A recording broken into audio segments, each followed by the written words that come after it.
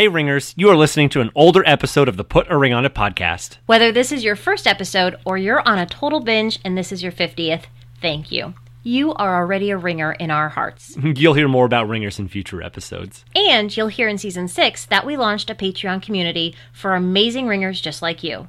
But because this is an older episode, you're not yet privy to that information. And we didn't want you to miss out, so please accept our invitation to join us at patreon.com/PAROI. That's patreon.com/PAROI. Patreon is a membership platform that allows amazing listeners like you to support fun-loving creatives like us in a really big way. Yeah, you can become a supporter for as little as $2 a month, and we've got some amazing benefits for you, like getting your questions answered, one-on-ones with Danielle and I, and a ton more. All are welcome, and we can't thank you enough for your support. Okay, now on to the show. Today's show is brought to you by Warby Parker. Get 5 pairs of glasses to try on in your own home for 5 days for free. Visit warbyparkertrial.com/ring.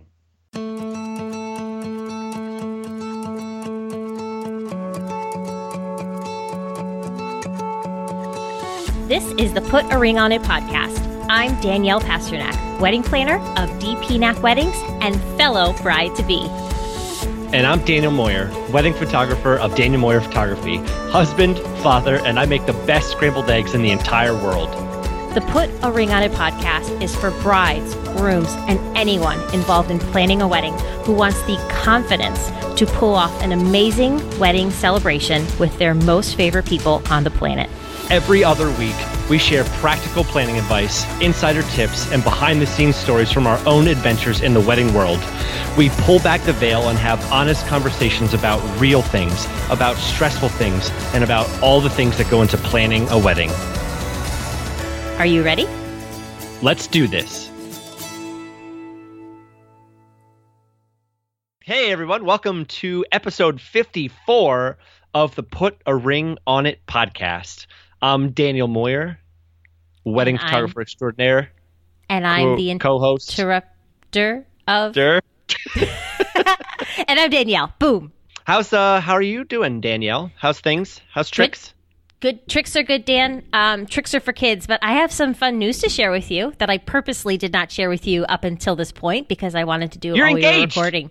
Yes, that's not what I'm talking about.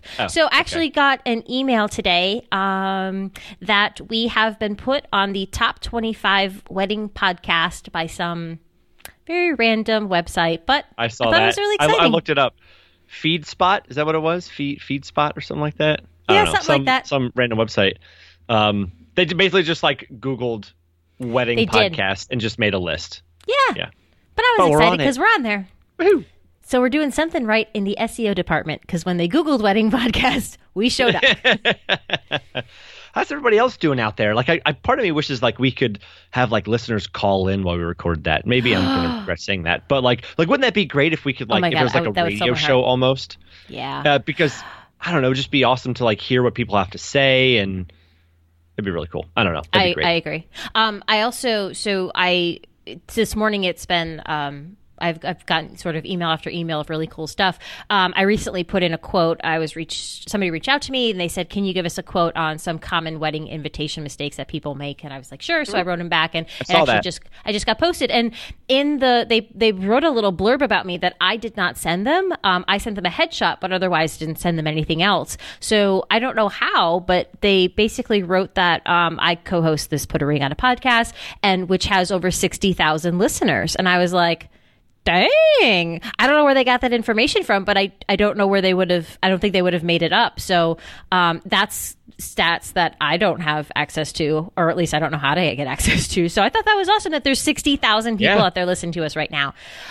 I'm suddenly terrified. No, I'm not. Isn't there a phenomenon? There's totally a phenomenon where like they put people in front of a microphone and they just freeze up, right? Like, what is that called? That's but called I know episode 1, season 1.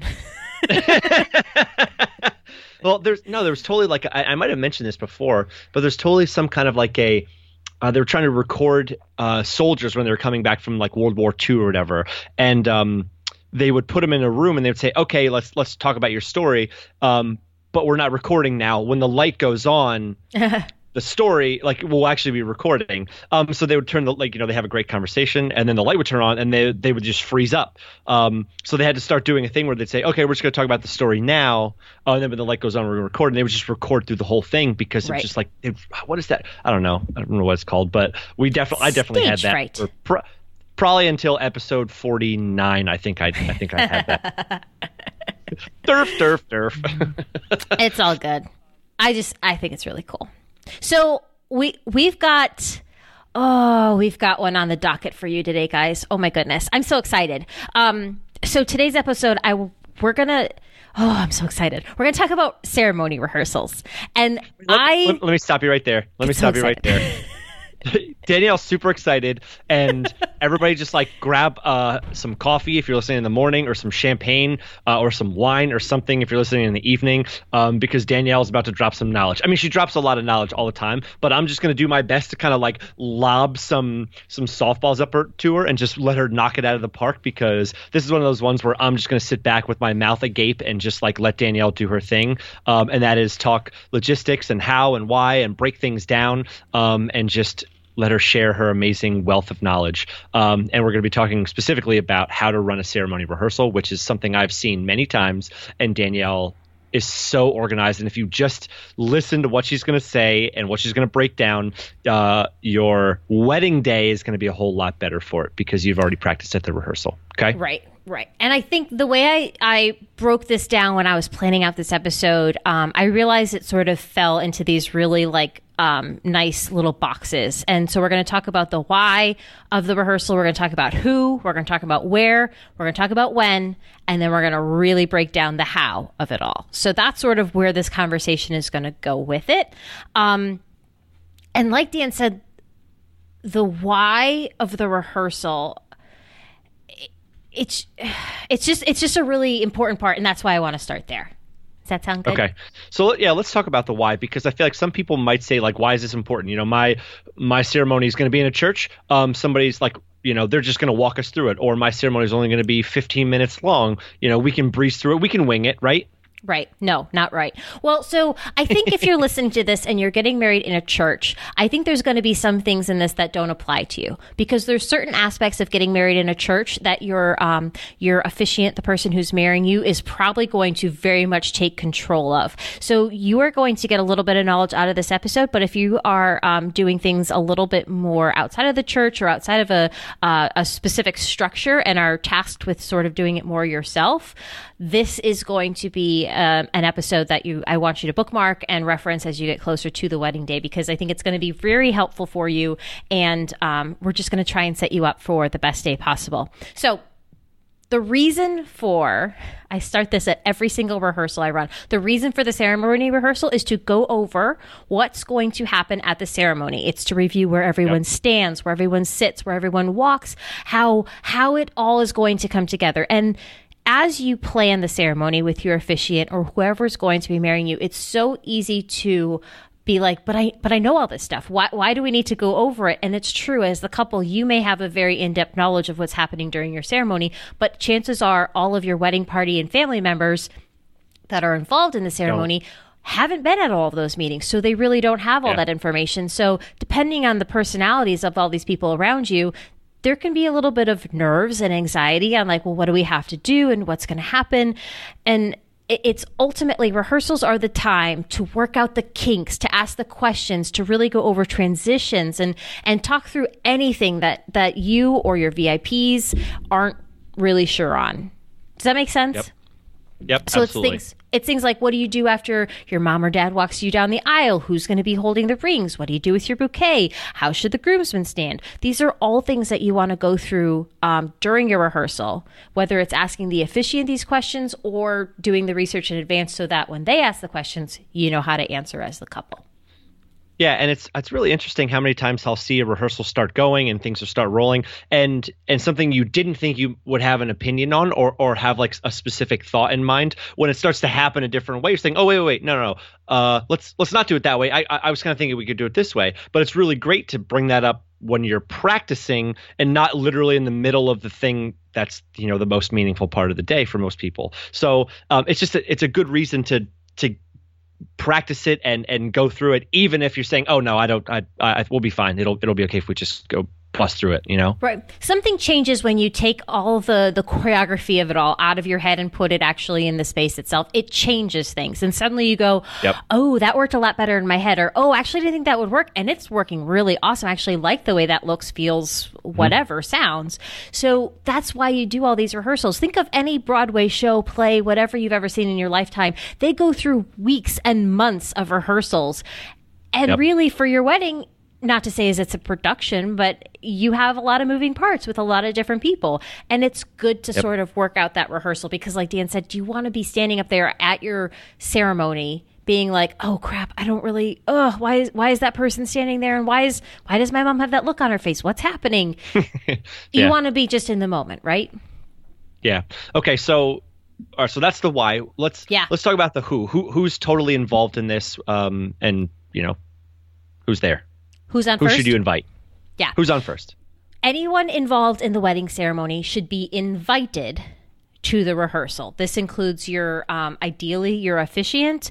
It's not 100% necessary that your officiant's there, but if you've got a great coordinator, they can also run the rehearsal for you sometimes. But if you're in a church or a traditional setting, that officiant's probably going to be there. But you need your wedding party there, including children and their parents, and you want your parents, maybe grandparents, and then anybody else who's involved, readers, gift givers, sponsors, anybody that has a role in the ceremony that can be there. Okay. Sort of off topic, but I know you'll bring it right back. Yeah. Are the people that you invite to the rehearsal itself the same people always that you invite to the dinner? Like, can you invite more people to the dinner and not the rehearsal? Or do you understand what I'm saying? Yes, you can invite more people to the dinner than at the rehearsal, but not vice versa. So you don't want to anybody you invite to the rehearsal. That's why it's called a rehearsal dinner. That's where this whole thing comes from. Is you're taking those people that took time out of their day to attend the rehearsal to take them out to dinner. Anybody who's at the rehearsal should be invited to the rehearsal dinner. That's the whole point of it. Yeah, but you don't want to invite somebody to the rehearsal and be like, "You're not sorry, you can't come to the dinner." Peace. Oh, you can come. You can come. You can't, but you can come. Anyway. Terrible. Yeah, but okay. Who else? Anybody that's involved. I think there's also like it gets a little bit wider. Like sometimes you have ushers or program attendants. To me, if a gentleman has ushered before, he probably doesn't need to show up to the rehearsal. If he's saying, I'd feel more comfortable if I came to the rehearsal just to see how everything goes down, I think by all means extend that invitation because they care and they want to be there. I just don't think it's mandatory for them to be there. Do you know what I mean? Yeah, we had a friend be our cantor at our church, and it was important for her to come to the rehearsal because one, she was coming into town, but two, she wanted to be able to practice with the organist and that kind of thing. So she was a friend, but she wouldn't have come to the rehearsal other than the fact that she was the cantor who was involved in the music. Yeah, that makes sense. And that's actually another good point. If a friend of yours is doing music, like playing a guitar or playing music somehow, it's usually good for them to attend, especially if they're not familiar with the space. But otherwise, like usually if you've hired musicians or a DJ to play music for your ceremony, they don't often attend the rehearsal, and that's usually totally A-okay there. Cool. How about speaking of Dan, photography? I've rarely seen photographers attend, but I do like when they do, and I think probably on the few occasions you're the one that attends more often than anything. Anybody that I work with. Why is it that you attend the rehearsal sometimes? I usually will attend the rehearsal if it's a wedding that I'm traveling for. Like I was up in Rhode Island a couple of weeks ago, and I went up the day before. So it's kind of like a whole wedding weekend. One, I don't want to be traveling on the day of the wedding, but two, I'm up there already. It's a nice way to get to hang out with everybody, get to see them, and get them to see me without cameras in my hands for a little bit because I'm also a person too, and that comfort level is definitely helps the wedding day. I do have people who hire me pretty often to come to the rehearsal, depending on my availability, because sometimes I'll have more than one wedding in a weekend. But I'll come to the rehearsal and photograph some of the ongoings of the rehearsal, but more so the dinner. A lot of people love to have pictures of dinner because it's the first time everybody's getting together, first time everybody's just hanging out, hugging. There's zero pressure, and it's just a good way to kind of get to know everybody. And again, it's kind of a practice almost for me. I mean, the pictures are important, but it's like when I show up on the wedding day after I've been to the rehearsal the night before, people will say, "Oh wow, like yeah, like we're already comfortable with this guy. We know him. He's part of the crew, And that definitely helps for sure.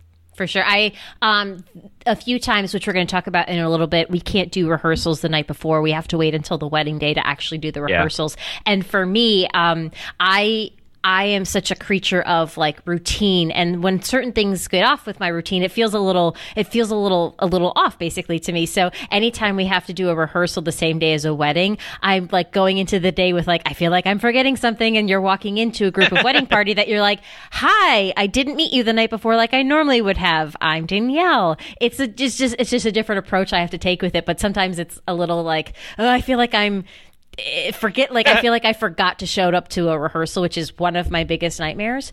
But yeah, we're going to talk about that in a little bit. So going back to the who, obviously, like we were saying, anybody involved in your ceremony that can and is able to attend should be there. If there's anybody who can't attend, please don't give them slack. This is okay. Don't freak out.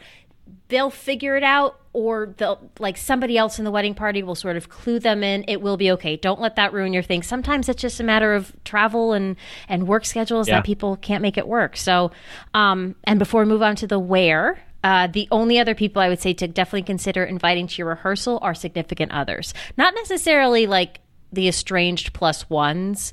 You don't need to have like your I don't know, your bridesmaids dude that she just met and is bringing to this party because you graciously extended her a +1.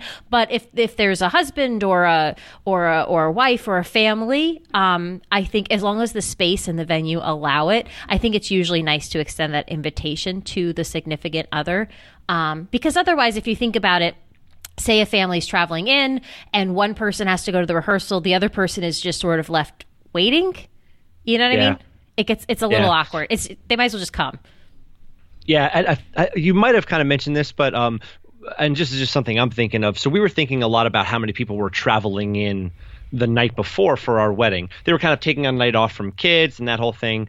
And so we invited them to our rehearsal dinner. And I know we're talking specifically about the ceremony rehearsal, but I'm just thinking about who you're inviting. And we invited a couple of my cousins who really had no part in the wedding other than they were guests. But we said, hey, we're having a pizza party at our house. We know you're traveling in. There's no point in you just like staying in the hotel unless you want to have a romantic evening. Please come to our house and hang out and eat pizza and play games and whatever. So that just kind of throwing that out there, like that's definitely something you can do as well, even if they have no part in the wedding, but you kind of know that they're traveling in or they're going to be around. Absolutely invite them. 100%. All right, let's talk about the where. The where. This is probably not as straightforward as most people would think, because sometimes, like you said, you can't always get into where you're going to have your ceremony the day before, the ideal time before. Right. So your rehearsal should ideally happen, obviously, in the same space that your ceremony is taking place, but only if your venue allows for it to happen. Personally, I'm a person who likes to do things as close as possible to what will happen on the wedding day. If it is a, super long processional walk, we practice it exactly like that because it's just less surprises that day. And I like to run things as close as possible to how it's going to be, sometimes with the exception of a less mobile grandparent who's done it a million times and fully understands what to do. I let them get off the hook with just about anything, in my opinion. But, really when it comes to like kiddos in the wedding party, anybody like that, you want to do it as close as possible to what it's going to be the next day. That said, if you don't have access to the ceremony space to practice, a quiet room with enough space sort of also works. Like you could do it in the hotel lobby. Maybe the hotel will loan you a meeting room for an hour just to sort of run through it all. I think whenever you do it like that, you do need to be you need to explain it as much as possible to those that are walking as like, okay, we're going to be standing in this one room. We're going to walk out. so-and-so is going to cue you, however it's going to go down. I really don't understand how weddings happen without coordinators, in the sense of like, I don't know who cues the wedding party to walk when there isn't a coordinator standing back there. That just gives me a lot of anxiety even thinking about it. You, oh man, Dan. Me. Well, there's a lot of times that like I'll have so one of my favorite moments, if I'm talking about a heterosexual wedding, is when the bride and her dad are hanging out in that back area. You know, they're hanging out, like if I'm talking specifically about a church, they're hanging out like before everybody's walking down the aisle. They're just kind of hanging out off to the side. And I love that moment where the doors are closed. It's just dad and bride back there by themselves, and that's it. And a lot of times, like, so here's the thing. That's a very big moment, right? And I love that little bit of time, but there's many times where I'll say, like, I'll have to kind of tell people when to go, because if they get crammed too close, whoever's up in the front can't get a picture of each, bridesmaid or each person in the wedding party coming down the aisle. So I'll say, like, nope, not yet. If there's no coordinator back there, just so everything kind of flows and we are able to get pictures of everybody. So I literally meant, like, sometimes I'm like, no, wait, don't go yet. You're literally gonna be on top of the person in front of you. Yeah, it's one of those things. I like to be there because I feel like it takes the pressure off of the group to have to know what they got to do. All I need to do is like look or listen for me to be like, okay, good, like go, like that's yep. They just don't have to worry about quote unquote ruining it, right? Because certainly not that a bridesmaid walking too soon is going to ruin anything, but they sort of have that fear of like, I just want it to be perfect. You know what I mean? You want it to do the best job possible, and that's I think probably why. Right, exactly. That's why I love what I do. But I'm with you. I love that moment when those doors close. I will always have tears in my eyes because I recognize that I'm back there, taking part in a very private, highly anticipated private moment that dad probably had from the moment his daughter was born. And obviously we're using like stereotypical roles here, but anytime there's just that anticipation and I realize I'm in that space, I just like take a deep breath, and it's like, this is a moment where it's just them.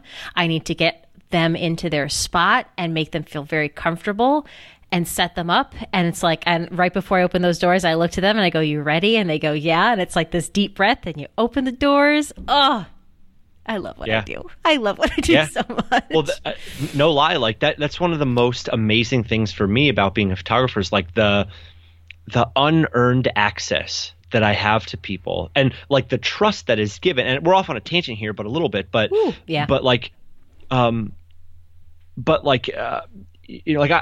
known this couple for a while, maybe I've talked to the parents a little bit, but it's still like nobody else gets to be in that space for any reason. Right. But I get to be back there, as like a welcomed documentarian or a welcome biographer or welcomed family historian. It's not lost on me how important that moment is, as they're just like, it's really interesting. Like, it's not a very glamorous, sexy picture. They're just standing in front of like a blank set of doors. It's usually kind of dark back there. And they're just like there, but the anticipation that's building, especially sometimes like the stuff that I've heard, dads whisper to their daughters, like the moment back there, like, whoo, buddy, it's going to get it. We'll start getting choked up now. Mm-hmm. Like, just give dads an opportunity sometimes to gush about their kids, and they just turn it on. Right. Anyway. Or, and I guess we're using, again, the stereotypical like father of the bride situation, but it's anybody, even if you're back there by yourself, there is just this moment, you know what I mean? And it's palpable. That said, while we're talking about this now, Dan and I are talking about this in the sense of a very traditional church setting where there's like a foyer and doors and all of these things. Right. But keep that in mind when you're planning your ceremony. Where it's going to happen is, where are you setting up to walk from? Because if you're getting married out in the middle of a field where there's just like 100 chairs and, just miles of beautiful field, you have to come from somewhere and you have to line up somewhere. And you don't want, in my opinion, what? I thought like most brides could just like if it's just high grass, they just army crawl out there in the high grass, and then all of a sudden they just pop up. Yep. Ta-da! Here I am, and then walk They're down there. the aisle. Yeah, That's what I thought. but think about it though. You in my opinion, you don't want to just line everybody up immediately behind all the chairs where everybody sees it happening. You want that little bit of behind the scenes backstage organization to make it feel just very beautiful and natural, like you're all just suddenly walking into this space. But I think sometimes when we are looking at venues in different places, you aren't thinking along those lines. That's the only way my brain thinks is, but where's the processional starting from? But anyway, that's again a little side tangent. Let's talk about, so that was the who, the why, the who, the where. When. Now let's talk about when. Okay. And then we will get to the how, I promise, and we are going to break it down. Break it down, y'all. So when? So rehearsal typically happens the day before the ceremony, right? The day before the wedding day. That's right. It's usually the night or late afternoon before. Again, depending on your venue, sometimes you're not able to be in there. It can happen several days before the day of the wedding or just a few hours before the ceremony. It really depends. Dan, you've done a few where you've had the ceremony or the rehearsal has happened the same day as the wedding, right?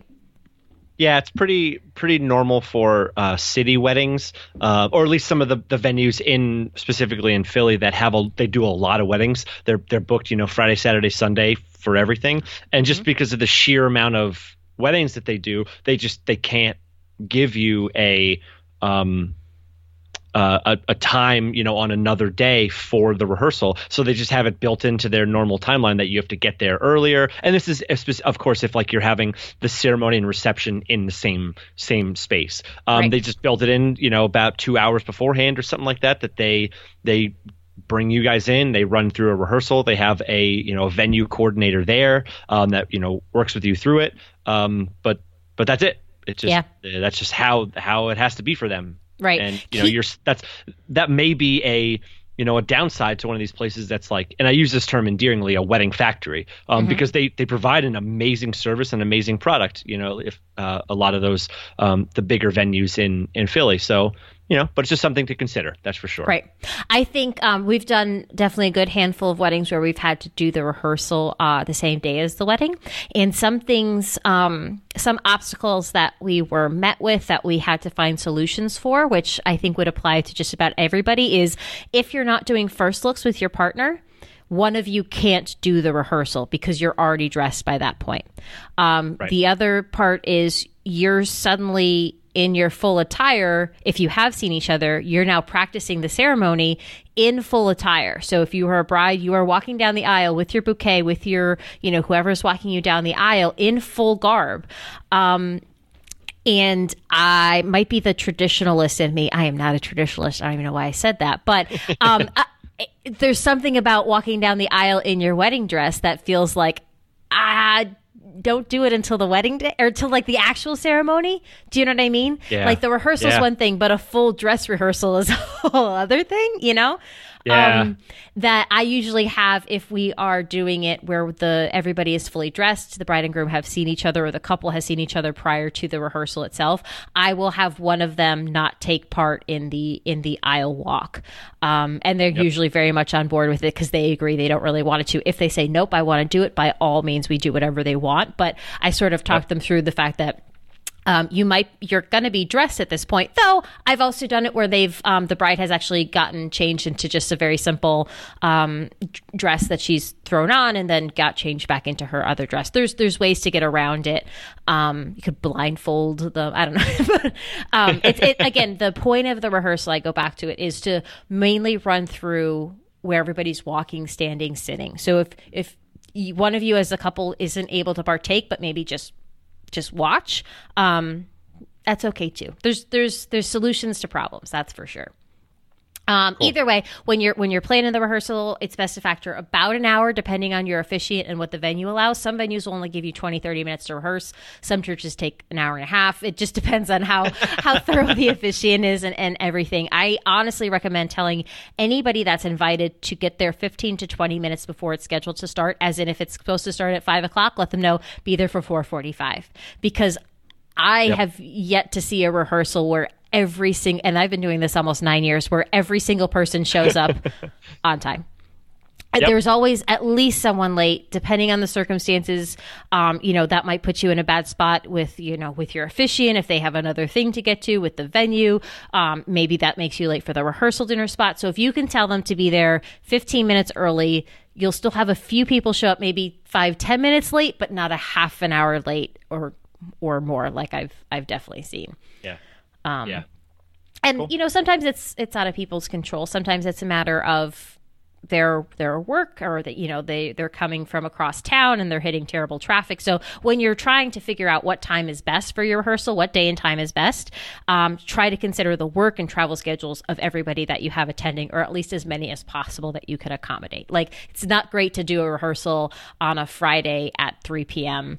because the kids are still in school, parents are trying to get kids out of school, who still's in work, so on and so forth. Unless they've all traveled and taken the day off. Okay. Yeah. So we went through the why, the who, the where, and the when. We're going to take a quick break and a word from our sponsor. And when we get back, Danielle is going to break it down for you in the how. And it's going to be amazing. I'm excited. Check it out.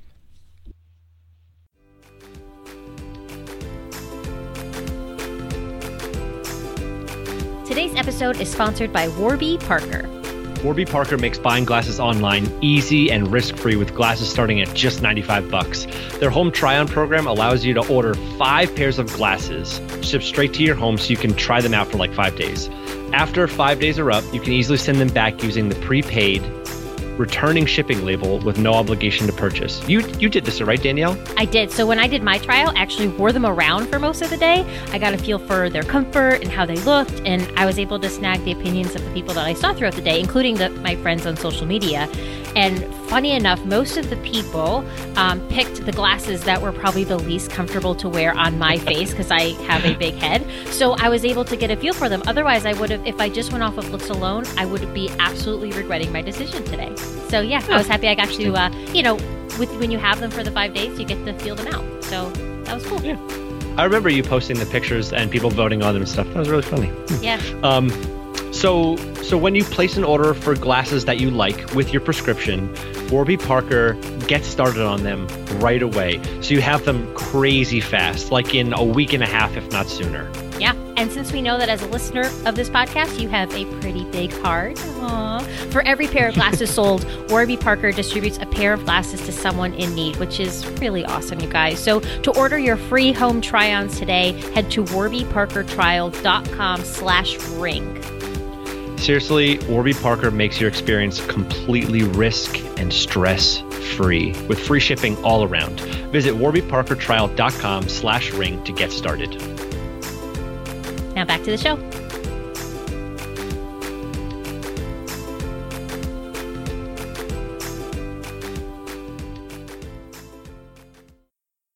Okay, we're back. So before the break, we went through the who, the where, the when. Now it's time for Danielle to drop some serious knowledge on the how, and really she's going to break down step by step how she handles this, and it's genius. I think it's.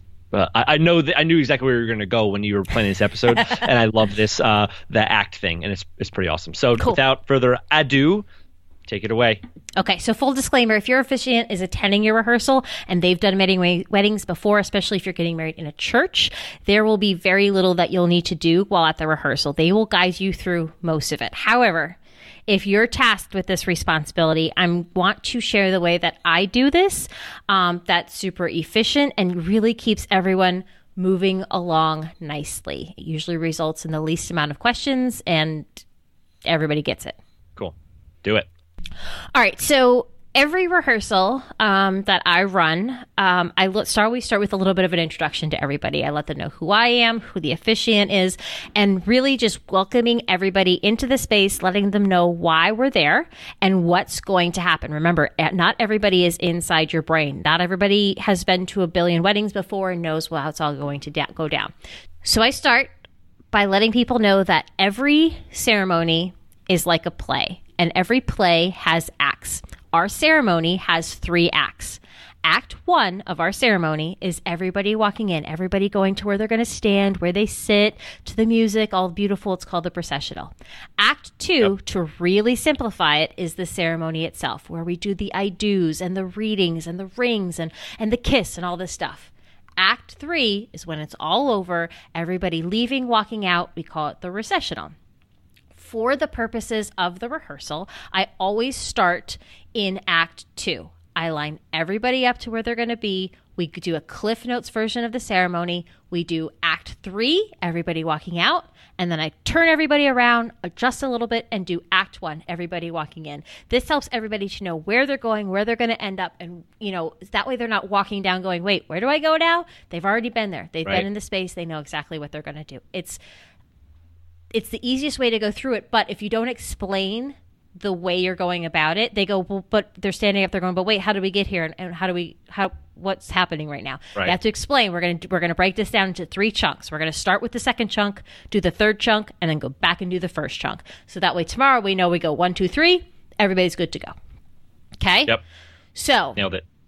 Okay, so we're going to start in Act 2, right? You're going to start by lining up your wedding party, where they're going to be for most of the ceremony, typically standing on each side or sitting in the first row or two. Don't forget to include the kiddos if they aren't sitting with their parents. In your usual traditional bridesmaid, groomsman situation, I make sure to tell the bridesmaids to hold their... Actually, this is always really funny. So I always tell the bridesmaids, hold their bouquets with their forearms touching their hip bones. And if there's no kids around, I usually use a phallic reference that I say, pretend you're a gentleman peeing, and that's your bouquet, like you're holding your little winky. And that usually makes them laugh, because what happens is if you don't hold your bouquet low, it feels very natural to put your hands at your belly button to hold your bouquet. And that's not where we want the bouquet, because then the flowers fall up closer under your chin, and suddenly everybody looks like they have these short torsos. And even the tallest person on the planet will look suddenly short.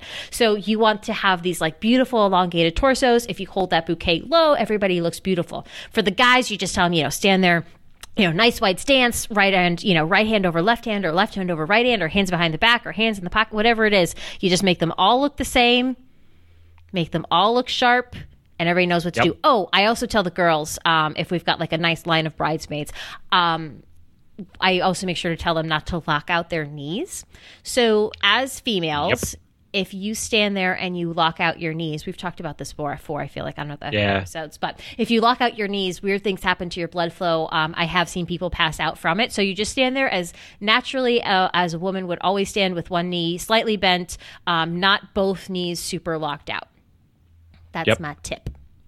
So after you get all your wedding party in place, then you go to your parents and grandparents, whoever's there, let them know where they're going to be seated, if there's designated seats, if there's reserved seating. If you're practicing in a place where you've got chairs that are being rented and they haven't been set up yet, just let them know roughly, where they're going to be. If you've got a grandparent, though, who isn't able to stand, or anybody who isn't able to stand for an extended period of time, try and have a chair there or something there for them throughout the rehearsal, because it can be a while that they're ending up standing there. So one of the things I want to go back to is when you're lining up your wedding party and where you guys are going to stand and everything, if you need to, actually I would say if you're able to, put a mark literally where you're standing. Because a lot of times I've seen couples get off center. Maybe it's a church, or maybe they've created a chuppah or something, and they're standing like off to one side. And as somebody who craves symmetry and craves order and everything, it just drives me crazy, because then you've got to shift in order to get a good photo, and sometimes if you're like standing off to one side, then somebody might be blocking the officiant slightly. So I would say have somebody stand back and say, are we centered? Where do we need to stand? And maybe put like some gaffer tape or masking tape or something on the ground if you're standing in something that's wooden, or even put like a little, I don't know, get like a bottle cap, drive a nail through it, put the nail in the ground, and that way like something that you can just say like, here's my marker, this is the center, this is where we need to center ourselves around. That nothing drives me crazier than just being a couple feet off center when everything else in this whole entire beautiful space, or behind you, or the tree that you're getting married in front of, or whatever, it just throws everything off visually. And it might be not super important to many people, but if you're thinking back on it, some people might say, oh, I wish we would have just known a little bit. Right. So Good ADD tip. photographer. Got you. No, I think it's something that when you're in the moment, I don't think you're going to be looking at it. Plus, it's hard to see yourself in the actual space itself. Always good to have somebody step back, make sure everything is nice and balanced and beautiful looking too. Okay, what were we talking? Okay, so we're talking about we're in Act 2. We got everybody lined up. Usually, you'll have like a few extra people there. So you've got your wedding party, you've got your family in the first row. Sometimes you have a few extra people there, readers, significant others, whatever. Let them know. Just take a seat wherever, or find a good spot. Anybody who's partaking in the ceremony, let them know they want to be sitting on like an inside or outside aisle so they can get in and out. Yep. But yeah, that's pretty much it. So that is your setup of Act 2. So you've got everybody where they are. Once you're there, you're going to go through what I recommend of like a Cliff Notes version of your ceremony. The couple, you guys usually stand facing each other, often holding hands. This is where you go, I have this bouquet. When should I pass off this bouquet? Or what do we do with our hands while we're in this space? And how is this all going to work? That's your time to work it all out. I don't really think it's necessary to read through the big chunks of speech. If your officiant's going to talk about your love story, I like saving that, for the day of, so that everybody's hearing it with really fresh ears. But you want to go over any transitions that are happening throughout the ceremony. Yeah, the one thing that you just mentioned was the holding hands part, right? And I definitely have seen, like, just know that, like, you're not going to do anything wrong when it comes to holding hands. Like, I've definitely seen couples up there, like unsure of, like, when to pass up the bouquet or like should we be just, like, standing here with, like, our arms crossed in front of each other? Hold hands. That connection, like, you're allowed to be connected as you're standing up there getting married. Like, you don't have to wait for somebody to tell you to hold hands. Pass the bouquet off. That's your lover right in front of you, right? Like, that's the person you're going to spend the rest of your life with. You don't have to be shy in front of them. Like, you can or like feel you're doing something wrong. Grab their hands and just feel connected to them, right? And just hold hands, and it makes for a good picture. That's true. I usually say, so I think a lot of times as a traditional bride, you have your bouquet, right? And you've spent all this money and time thinking about what the bouquet is going to look like. And I've seen it more often than not that by the time you get to the ceremony, you just don't want to be holding the bouquet of flowers anymore. It's usually very heavy, and, you just want to hold on to your partner's hands. So there's nothing wrong. Most bouquets get handed off right in the beginning. They get handed off to whoever's behind, usually the maid of honor, whoever's right there. And then you can just use your hands to hang on and or do whatever is most you and most comfortable. But don't feel like you have to hold on to that super heavy bouquet all the time. Beautiful and gorgeous as it's going to be, don't feel like you have to do that for sure. One thing I want to say. So if you're maybe writing your ceremony yourself, or you're having, a friend do it or whatever it is, always make sure that in the beginning, as soon as everybody is in, that the person who's speaking tells everyone to please be seated, or your guest will stand the entire time. That happens all the time. Yep. All the time. A wedding recently, I literally walked around going, sit down. It's okay. You're okay. Sit down. You're fine. Just sit down. Everybody was like, huh? I was like, yeah, guys, sit down. You're okay. Sit down. You're fine. Yeah, we did one too a few weeks ago where the entire time I stood in the back where no one could see me, trying to wave to the officiant to tell people to sit down, and he was not looking at me. I was practically doing jumping jacks in the back, trying to get him to see me, to get him. I told the photographer, I was like, can you please tell people to sit down? But they didn't want to. And like everybody stood. But I felt bad because there was some older people in the back who just stayed seated, could not see anything but the person's tush in front of them the entire time. Right. Oh my gosh. I just wanted to be like, everybody sit down. Best part about Catholic ceremony is just like stand up, sit down. Stand up, kneel, sit down. sit down. Stand, kneel. Stand up, Sit. kneel. Sit down, stand, steal, jump, walk away, run, walk back, sit down, leave. Good. Perfect. You got it. That is the exact order of a Catholic ceremony. It's really funny. A friend of ours who's from Turkey, when he came to our wedding, he had never been to a Catholic ceremony before. So, a bunch of us had kind of said, like, you do a lot of standing and sitting and standing and sitting. And if you want to, you can kneel, but then you'll stand and sit. And he was like, like, okay, fine. And afterwards, he was like, wow, you guys weren't lying. You do stand up and sit down a lot. Holy moly. It's a little bit of a squat workout. Yeah.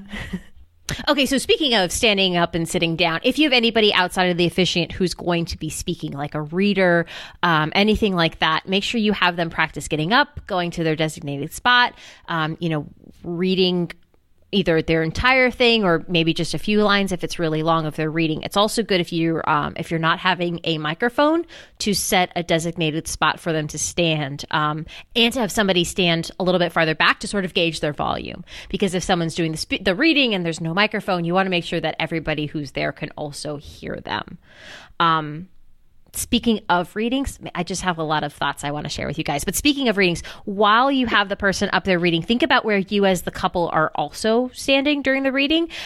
Try not to have your back to them or have to do this like awkward upper torso turn thing, like yoga move in order to see them. I don't think there's anything wrong, and you can practice this at the rehearsal with standing next to each other. Have your officiant shift a little bit. You stand next to each other and look at the person giving the reading. I think that's really lovely and a really nice way to sort of acknowledge the person reading without being like in this weird contorted twisty thing. Yeah. Actually, at a wedding I just finished them delivering, the bride Kelsey and the groom Dan, they specifically put the reader's outdoor ceremony, put the reader that would be like the way that Kelsey was facing. So that way, as the reader was going up there, Dan could just literally turn around and stand next to Kelsey as they were watching the readings and reacting to them and everything.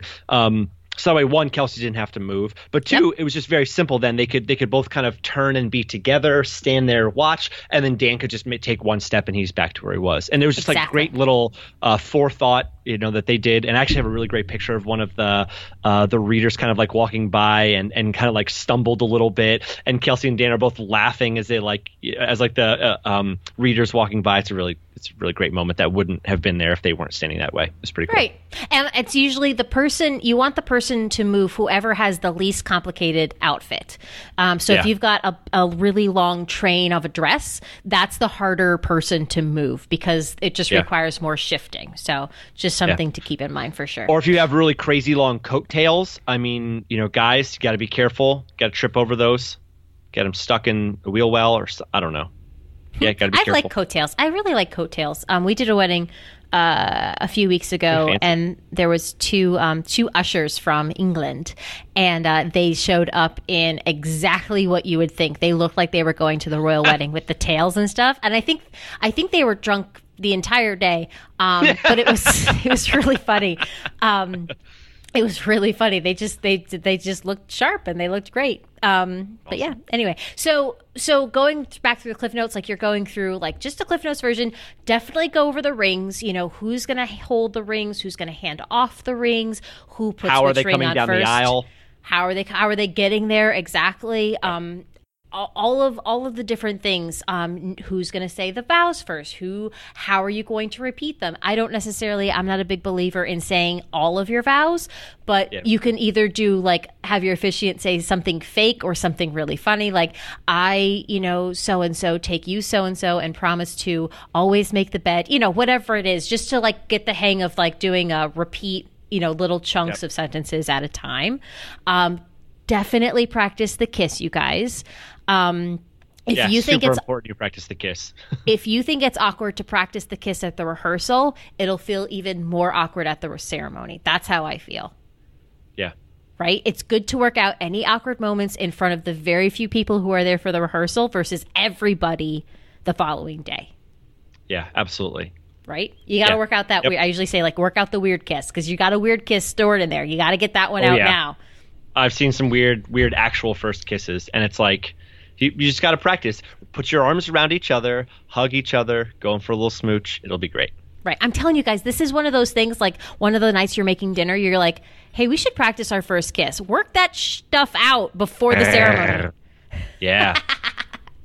Practice that first kiss. Yeah, work it out. Because like, is there gonna be a hand on the cheek? Who's going right? Who's going left? Like, the choreography involved. It's nuts. Okay, so Act 3 is the walking out, what we call the recessional. So you've done the Cliff Notes version of your ceremony. Now everybody's going to walk out. Typically, you start with, the couple. They sort of pair up. They leave first. I usually recommend standing up at the altar for a few seconds to sort of take it all in, and just sort of... It's kind of like when you're being introduced. It's a moment where everyone is just looking at you and cheering for you and so excited for you. And you kind of just get to stand there and absorb it and take it all in before you walk up the aisle. And then it's a really awesome feeling. I have to say that for sure. I will say, don't forget to snag your bouquet from your person, whoever's holding it for you during the ceremony. If you forget about it, who cares? Just go. Don't go back for it. They'll get it to you. It's all good. Just whatever you're doing in that moment, go for it. After you walk out, usually the next people to walk out is like, your maid of honor and best man, or whoever's those next people. Everybody sort of pairs up. Everybody starts leaving with like a little bit of gap in between.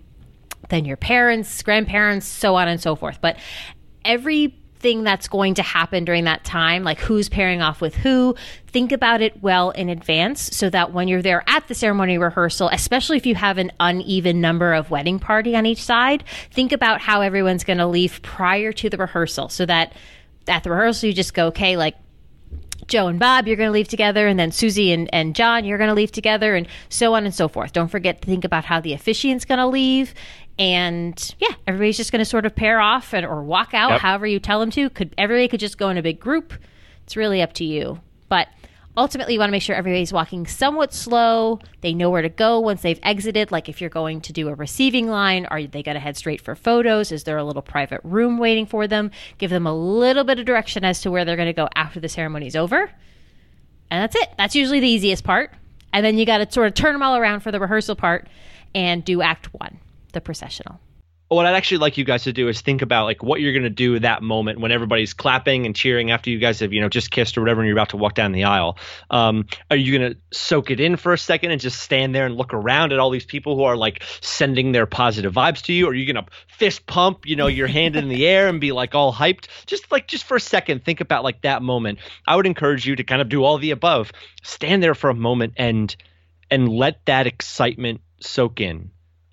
Let that like moment, like look around at all those people just pouring their praises on you. And I know that like it's tough because not everybody loves to be their center of attention.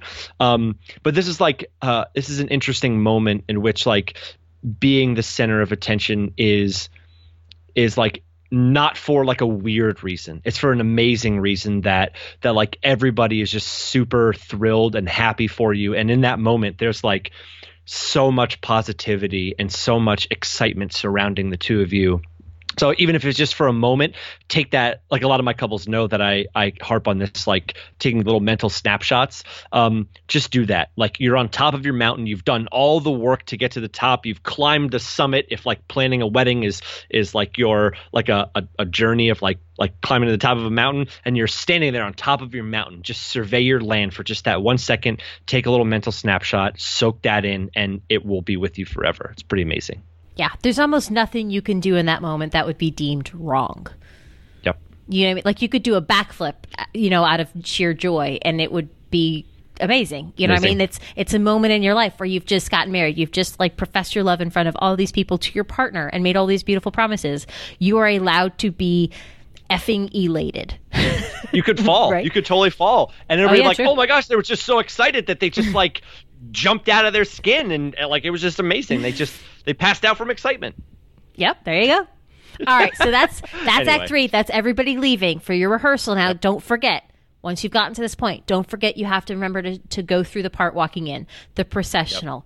Yep. You want to make sure that everybody is clear, like this is how we're going to get started. This is when we're going to get here. This is how we're going to line up. This is how it's all going to go down. Usually, now this depends on certain cultures and religions and just really how you want to structure your ceremony, but usually you see Grandparents and parents are coming in first, followed by wedding party, followed by the couple, however it's really all broken down. That's something you really want to discuss well in advance. Who's escorting grandma? Who are bridesmaids walking in with groomsmen? Are they walking in by themselves? How are the groomsmen getting to the altar? How is the officiant getting to the altar? All of these things. People can't apparate. So when you say like, oh, they're just going to start up there, they have to come from somewhere. They have to start somewhere. And somebody needs to know how it's all going to sort of be orchestrated to make it all happen. For rehearsals that I do, I usually let them know that I'm going to be standing there cueing them every step of the way, like I've said, so that no one feels anxious or nervous about when to go. But it's really about, again, the rehearsal is to practice this all. So even though this is just a rehearsal, it's still good to tell them, like, we want to walk slowly. Don't do any of that step touch stuff. But going too fast down the aisle, I'm telling you, looks awkward and crazy. Yeah, and one thing specifically about that, it really doesn't matter how long or short the aisle is. You really have to give the person in front of you a lot of space. It's even more important on short aisles because, like, if you think about it, if I'm kind of from the front, and I'm photographing the wedding party walking down the aisle, if the person who's directly in front of me doesn't get out of the way quick enough before the other person's right behind them, it creates this little traffic jam, and I can't get pictures of people coming down the aisle, which may or may not be important to some people out there. You might use them or you might not, but it's still just something to consider. That like having everybody kind of jammed up or everybody literally walking down the aisle at once. Like I've seen that there's like 4 or 5 feet between the bridesmaids as they're coming down. They're all like in the aisle at once. And it's just, okay, here they all are. Here's the bridesmaids. Ta-da! So just something to consider because it definitely can adjust the flow of things if everybody's kind of jammed up and not flowing in correctly, doesn't give enough space. Mm-hmm. I usually tell them to walk slow and then walk 1% slower. So like walk what you think is slow and then just a little bit slower because it'll still like it should feel only barely awkward. And that's what looks really beautiful. I've been a guest at a wedding where everyone walked super slowly and then one bridesmaid just like flew down the aisle and it was like, whoa, she's got somewhere to be. And it going fast looks more awkward than going slow. It's just an expected moment. You don't have to do the step touch. Like I said, just a nice walk, whether it's to the beat of the music or whatever it is, just a nice, easy walk, 1% slower than what you think is considered slow. And smile. Yeah. Have granted, people aren't really looking at the wedding party as much as they're anticipating the couple's arrival, but people are still looking at you as, as you're coming down the aisle. So, but if you trip, don't worry about it. It's all good. Honestly, it's all good. As long as you're okay, it's all good. You did not ruin anything. I've never seen anybody fall coming down the aisle, ever. Knock on wood. I don't think I have either. In nearly 200 weddings. Never seen anybody. I think everybody gets scared of that, though. Yeah. Everyone thinks they're going to trip. Especially, don't do an aisle runner. Because while I haven't seen wedding party trip, I have seen grandparents and guests trip when there's an aisle runner. Don't do an aisle runner, guys. They're nightmares. Nope. Everybody's walking in, and the last bit of this whole puzzle is to figure out what happens once you've walked in. If you're a bride and you've got a veil, does somebody need to pull your veil back? Are you going to kiss and hug your parent or parents, whoever's standing there with you? Are they going to communicate with your partners? They're going to be a handshake, a chest bump, a hug, work out that what do we do here so that, because it's not just something where you walk down the aisle and then the person with you pivots and sits down. There's a little bit of an interaction up there and you have to figure out what makes sense for everybody involved. Yep. And then you're back to where you started for the rehearsal. Ta-da! Done. On top of that little mark that you placed the day before, or the bottle cap that you stuck in the ground the day before. That day. Sorry. That day, yeah. I'm not talking about the ceremony. That day. Yeah. So cool. A few other tips before you wrap up the rehearsal. Make sure everyone understands what's going on. They feel really comfortable. See if anybody has any questions. Make sure to tell everyone what time to arrive and where they need to be the following day. I make these little pocket timelines that I love, and I hand out to everybody. They're so great. Love those pocket timelines. Everybody loves the pocket timelines because it just answers all the questions. As where do I have to be? When's photos? When do I have to get dressed? What time's dinner?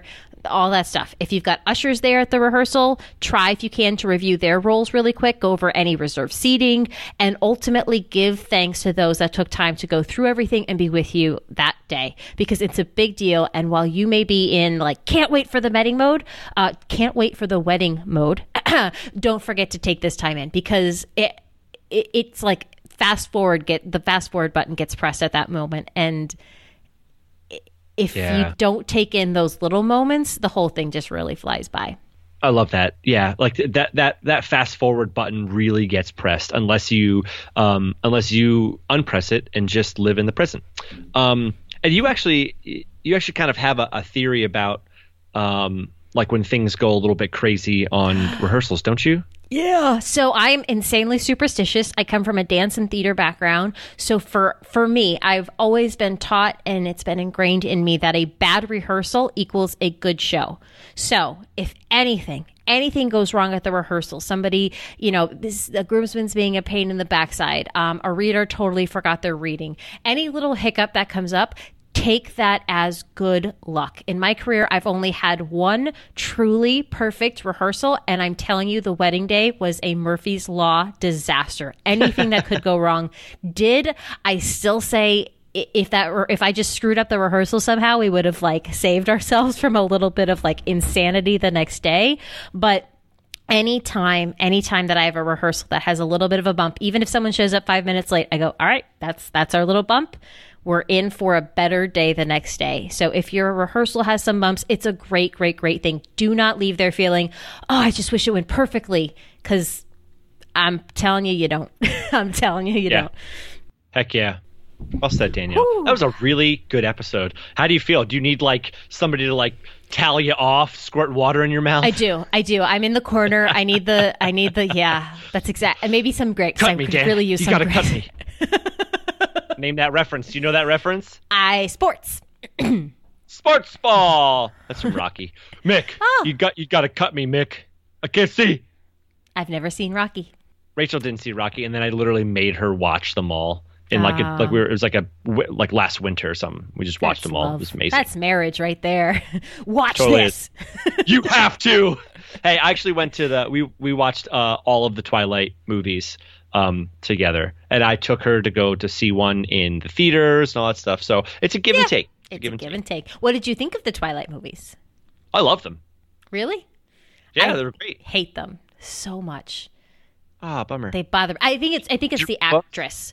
What was her name? Kristen Stewart. She as an actress bothers me. I can't get into her characters ever in any movie. So. That's because every time she's shocked or needs to cry, she just goes, oh, really? I don't know.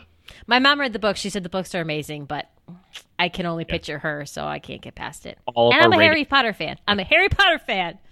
All of our ratings are definitely going down now. Thanks, everybody, for listening to another episode of the Put a Ring on It podcast. We love you! And if you haven't yet, please take a minute to rate, review, and subscribe in iTunes or wherever you listen to podcasts. This helps us out so much, you guys. You can find the show notes for today's episode at putaringonitpodcast.com. Oh, and don't forget, connect with us on all of the socials. Yep, I am at DPNAK, DPNAK, on Instagram, Twitter, Facebook, and Pinterest. And I'm at Daniel Moyer Photo on Instagram and Daniel Moyer Photography on Facebook and Pinterest. And remember, you can always send us your questions on our website or on the Put a Ring on It podcast Facebook page. We really do our best to answer every single one we get, and we might even include yours in an upcoming episode. Finally, know that you are awesome. And no matter what, remember that your wedding is going to kick butt! Yeah, it is. Bye, guys.